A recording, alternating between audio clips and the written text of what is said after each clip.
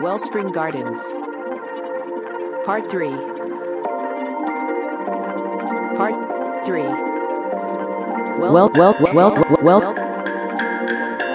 Part 3.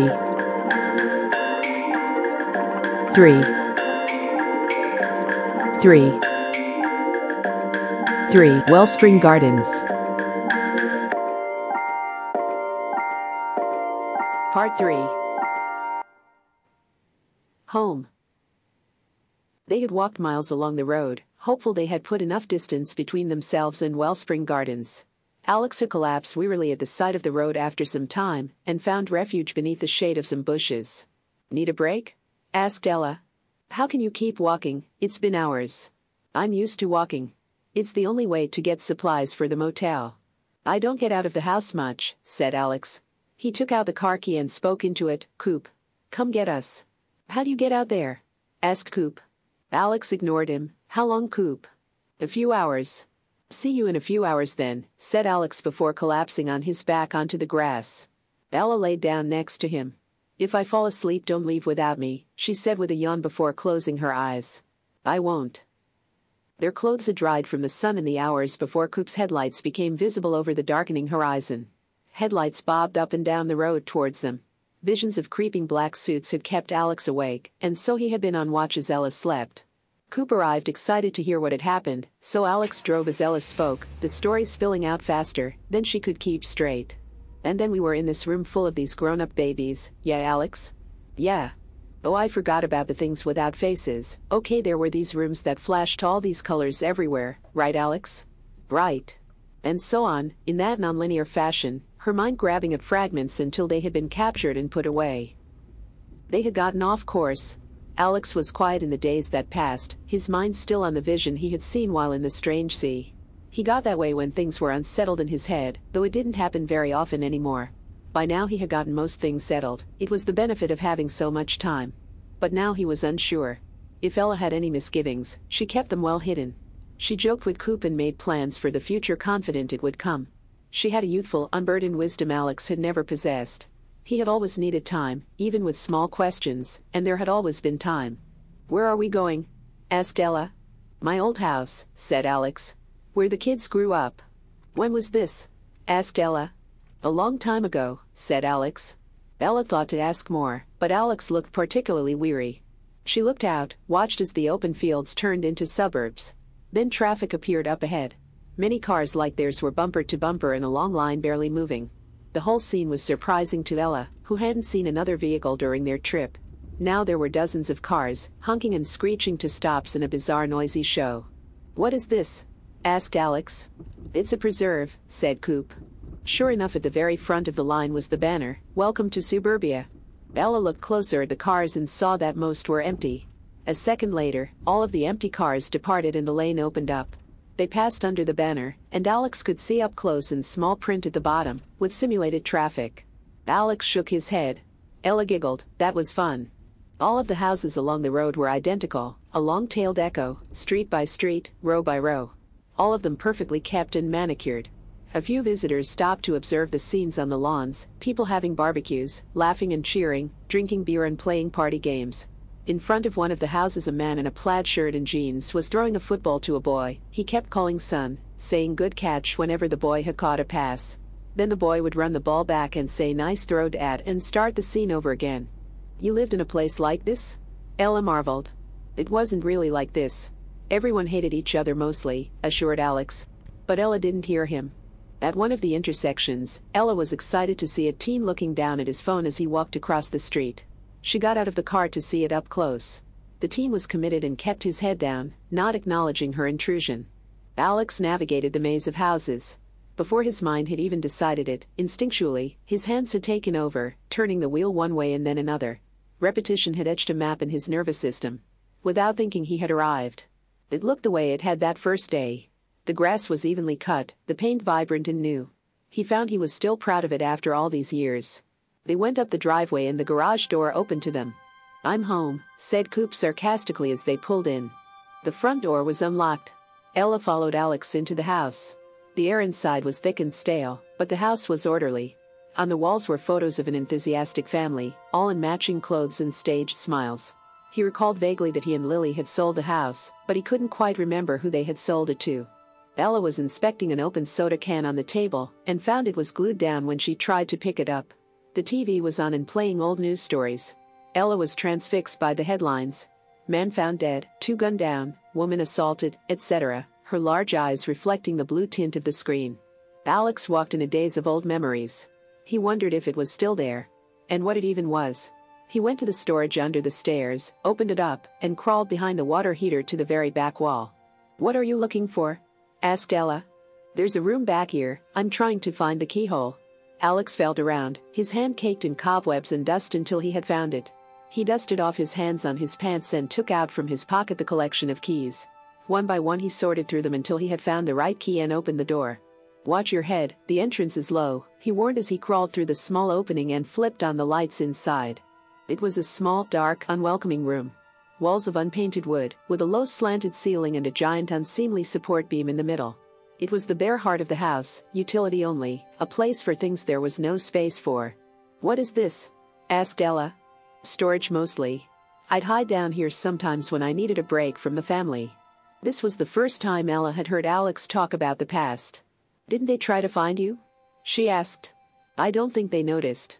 I wasn't very present back then." "Well, you were probably too young. My mother had me when she was 100 years old, and it still didn't turn out right," said Ella matter-of-factly. Alex had been young. But strangely he felt much older then than now.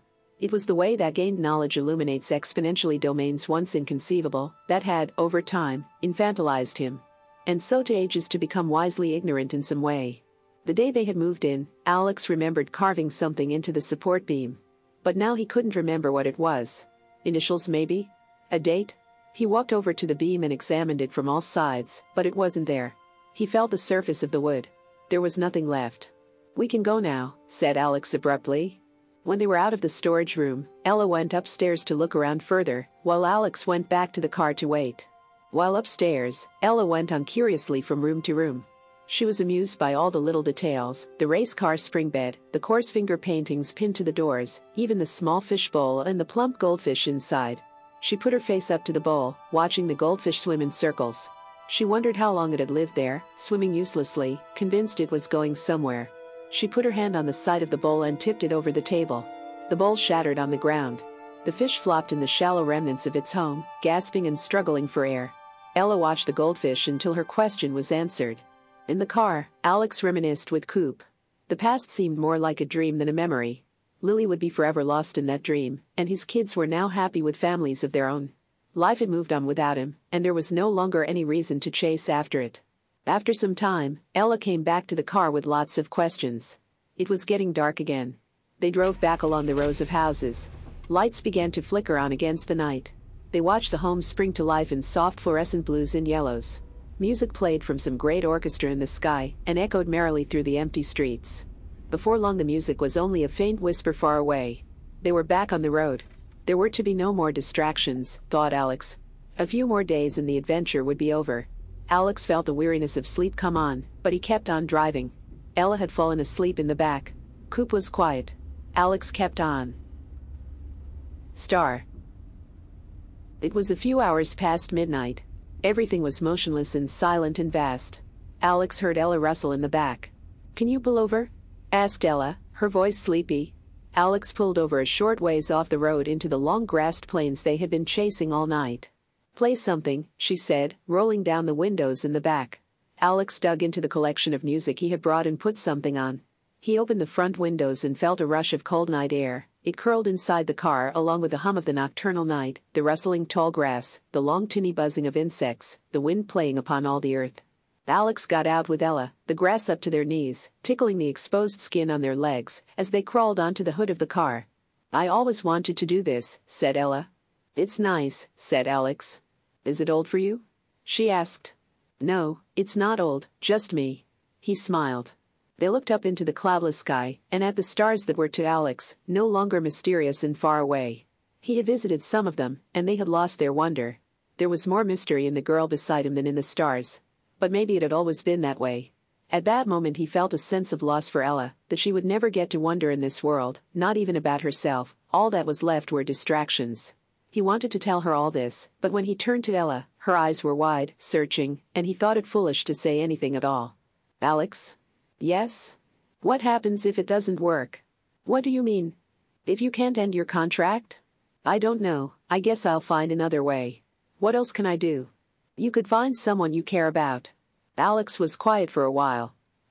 Do you know, I was with my wife for 40 years, over half my life when she passed away. I used to think that meant something. And now as time goes on, it's like I hardly knew her. Ella said nothing. A story without an ending is just a dream, Ella. The wind kicked up and sent a chill through them. Ella nestled close to Alex, both made thoughtful by the night, and the songs wafting out the open windows, wrapped in that universal feeling that keeps us close and far away from each other. Another song played and Ella began to sway. What song is this? She asked. Alex struggled to recall. What is it? I haven't heard it in a while. It's Dream a Little Dream of Me, interjected Coop. Yeah, that's right. It's a standard that's been done 100 different ways. But I've always liked this version, said Alex. I like it, said Ella, still swaying as the song played. Stars shining bright above you. Night breezes seem to whisper I love you. Birds singing in a sycamore tree. Dream a little dream of me. Alex began to whistle. You know I never learned how to whistle, said Ella. I can teach you, said Alex. My mom tried to show me how, I just can't do it. You know there was a superstition that you had to whistle when you passed a graveyard, said Alex. Ella looked confused. I've never heard of that. It was almost morning. Lying on the car they thought they saw the first light of day cracking through the curtains of night. The darkness was being drawn apart, but not by the sunrise. A star had fallen out of the sky and was moving toward them. Then the star boomed out a terrific noise that shattered the air. Something landed beside them. It was a crackling splatter of emptiness, and nothing that fizzled and pulsated and left a void in the universe where there had been grass and dirt before. The wound in the earth festered and frothed angrily. Ella and Alex scrambled to their feet and lunged into the car, and we're now racing across the night-hidden plains. Ella! A voice cried, it's just us. The director just wants to talk. Pull over before you get hurt. The voice was coming from the star, and Ella could see into it the boys from the motel. Who is it? Yelled Alex, his eyes straining to see the terrain in the dark. Liars! She shouted out the window, cowards, I'm not going back, I'd rather die. The glowing star closed in. Explosions of nothingness crashed all around them, leaving gashes of black in the plains. The two boys were having no better luck maneuvering in the dark. Let me drive, begged Coop. Not now, snapped Alex. Trust me. They can't navigate down here, not in that mindless pile of garbage. What's your point? That thing was designed for the railway. Down here it's useless, its autopilot is garbage, their manual driving is garbage, and your driving is garbage, so let me drive. Coop's little monitor face turned a fierce red, and Alex, seeing no other option, relented and shifted to autopilot. Immediately Coop swerved right, toppling the contents of the car violently. Alex was pressed against the left side window. Ella held tight to anything stable she could grasp. They careened across the road towards the pillars of the railway, mowing down tall stalks of grass and weeds in the fields. Where are you going? Yelled Ella. Trust me, said Coop. The edges of the sky were beginning to soften into a light blue as Coop drove the car into the heart of the concrete entanglement, weaving in between giant pillars so tightly, Alex could feel a rush of wind through the window each time they narrowly missed hitting one. The star followed tightly behind, hugging each turn, mirroring every movement. A boom let out from behind, evaporating the left rearview mirror and part of the door beside Alex. The void sizzled. Cold air rushed up from where the door had been. Alex stared into the black void that seemed almost alive. He reached out to touch it, but his hand passed right through as if it were nothing but smoke. Cowards! Yelled Ella out the window as Coop made pirouettes with the car. Another shot let out, evaporating the roof above them. Alex whipped around and saw two sets of bulging eyes and maniacal grins, and worst of all, mounted on the bottom of the star, he saw the barrel of their weapon. Hold on, said Coop, accelerating toward a pillar, before swinging the car violently to the right, launching Ella out of her seat into Alex, who was already halfway falling out of the hole where the door had been. The tail end of the car clipped the pillar and whipped the car around. The boys tried to follow suit, turning at the last second, only to have the left side of their vehicle crash into the pillar. Flames shot out of the glowing star, the whole thing unstable, lurching and spinning horribly, until it had collided again into another pillar. Ella and Alex watched as the star sparked and ricocheted between pillars until it crashed, at last, into a heap in the fields below. How did they find us? Ella let out breathlessly, getting out of the car to see the crash. On the horizon came a tide of sirens. They're coming, we have to go, said Alex. Do you think they're okay? Asked Ella, her eyes drifting to the smoking wreckage. Don't worry, no one's going to let them die, said Alex.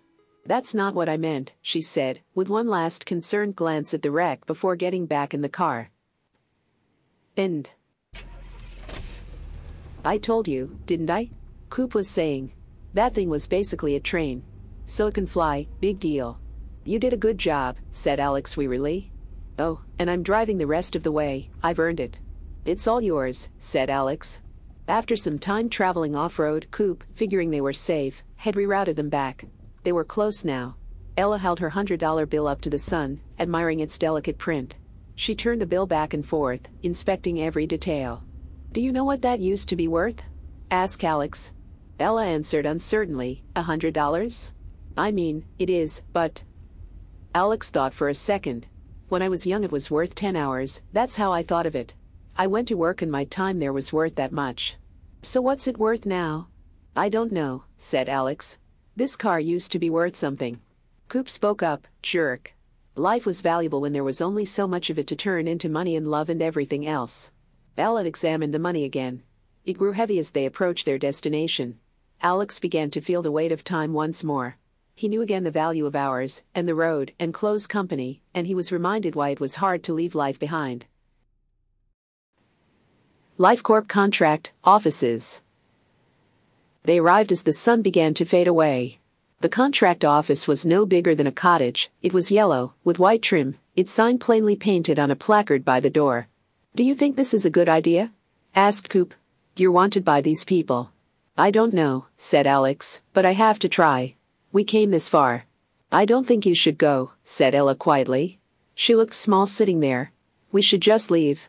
I thought you wanted, started Alex. Don't do it, cut Ella. Just stay. She kept her head down. I can't. I need an ending. Ella looked up at him, her eyes luminescent, holding the deficit of everything promised. Don't. We can just keep going. You don't have to do it, urged Coop. Alex got out of the car and closed the door. I'm sorry. He didn't look back as he walked away and entered the building. He sat idly in the empty lobby. Some time had passed. He got up and looked around for someone before sitting back down. There was a mess of magazines on the table. Alex picked one up and flipped through it blankly, his mind not registering anything in it. Then an old woman appeared at the front desk. Can I help you? Are you lost? No. Alex got up, already rehearsed. I'm here to terminate my contract. Your name? Alex Briggs. Aha, said the old woman, looking at Alex's profile. She flashed him a knowing look. Wait here, she said before disappearing. Alex worried she may have gone to report him, but she returned a few seconds later with a cup of water. Usually I'd have to give the whole orientation, but seeing as this is all off books anyway, I'll just give you the main points, she said calmly. Thank you, said Alex gratefully. Taking this pill will effectively end your contract with LifeCorp. Do you understand? Yes.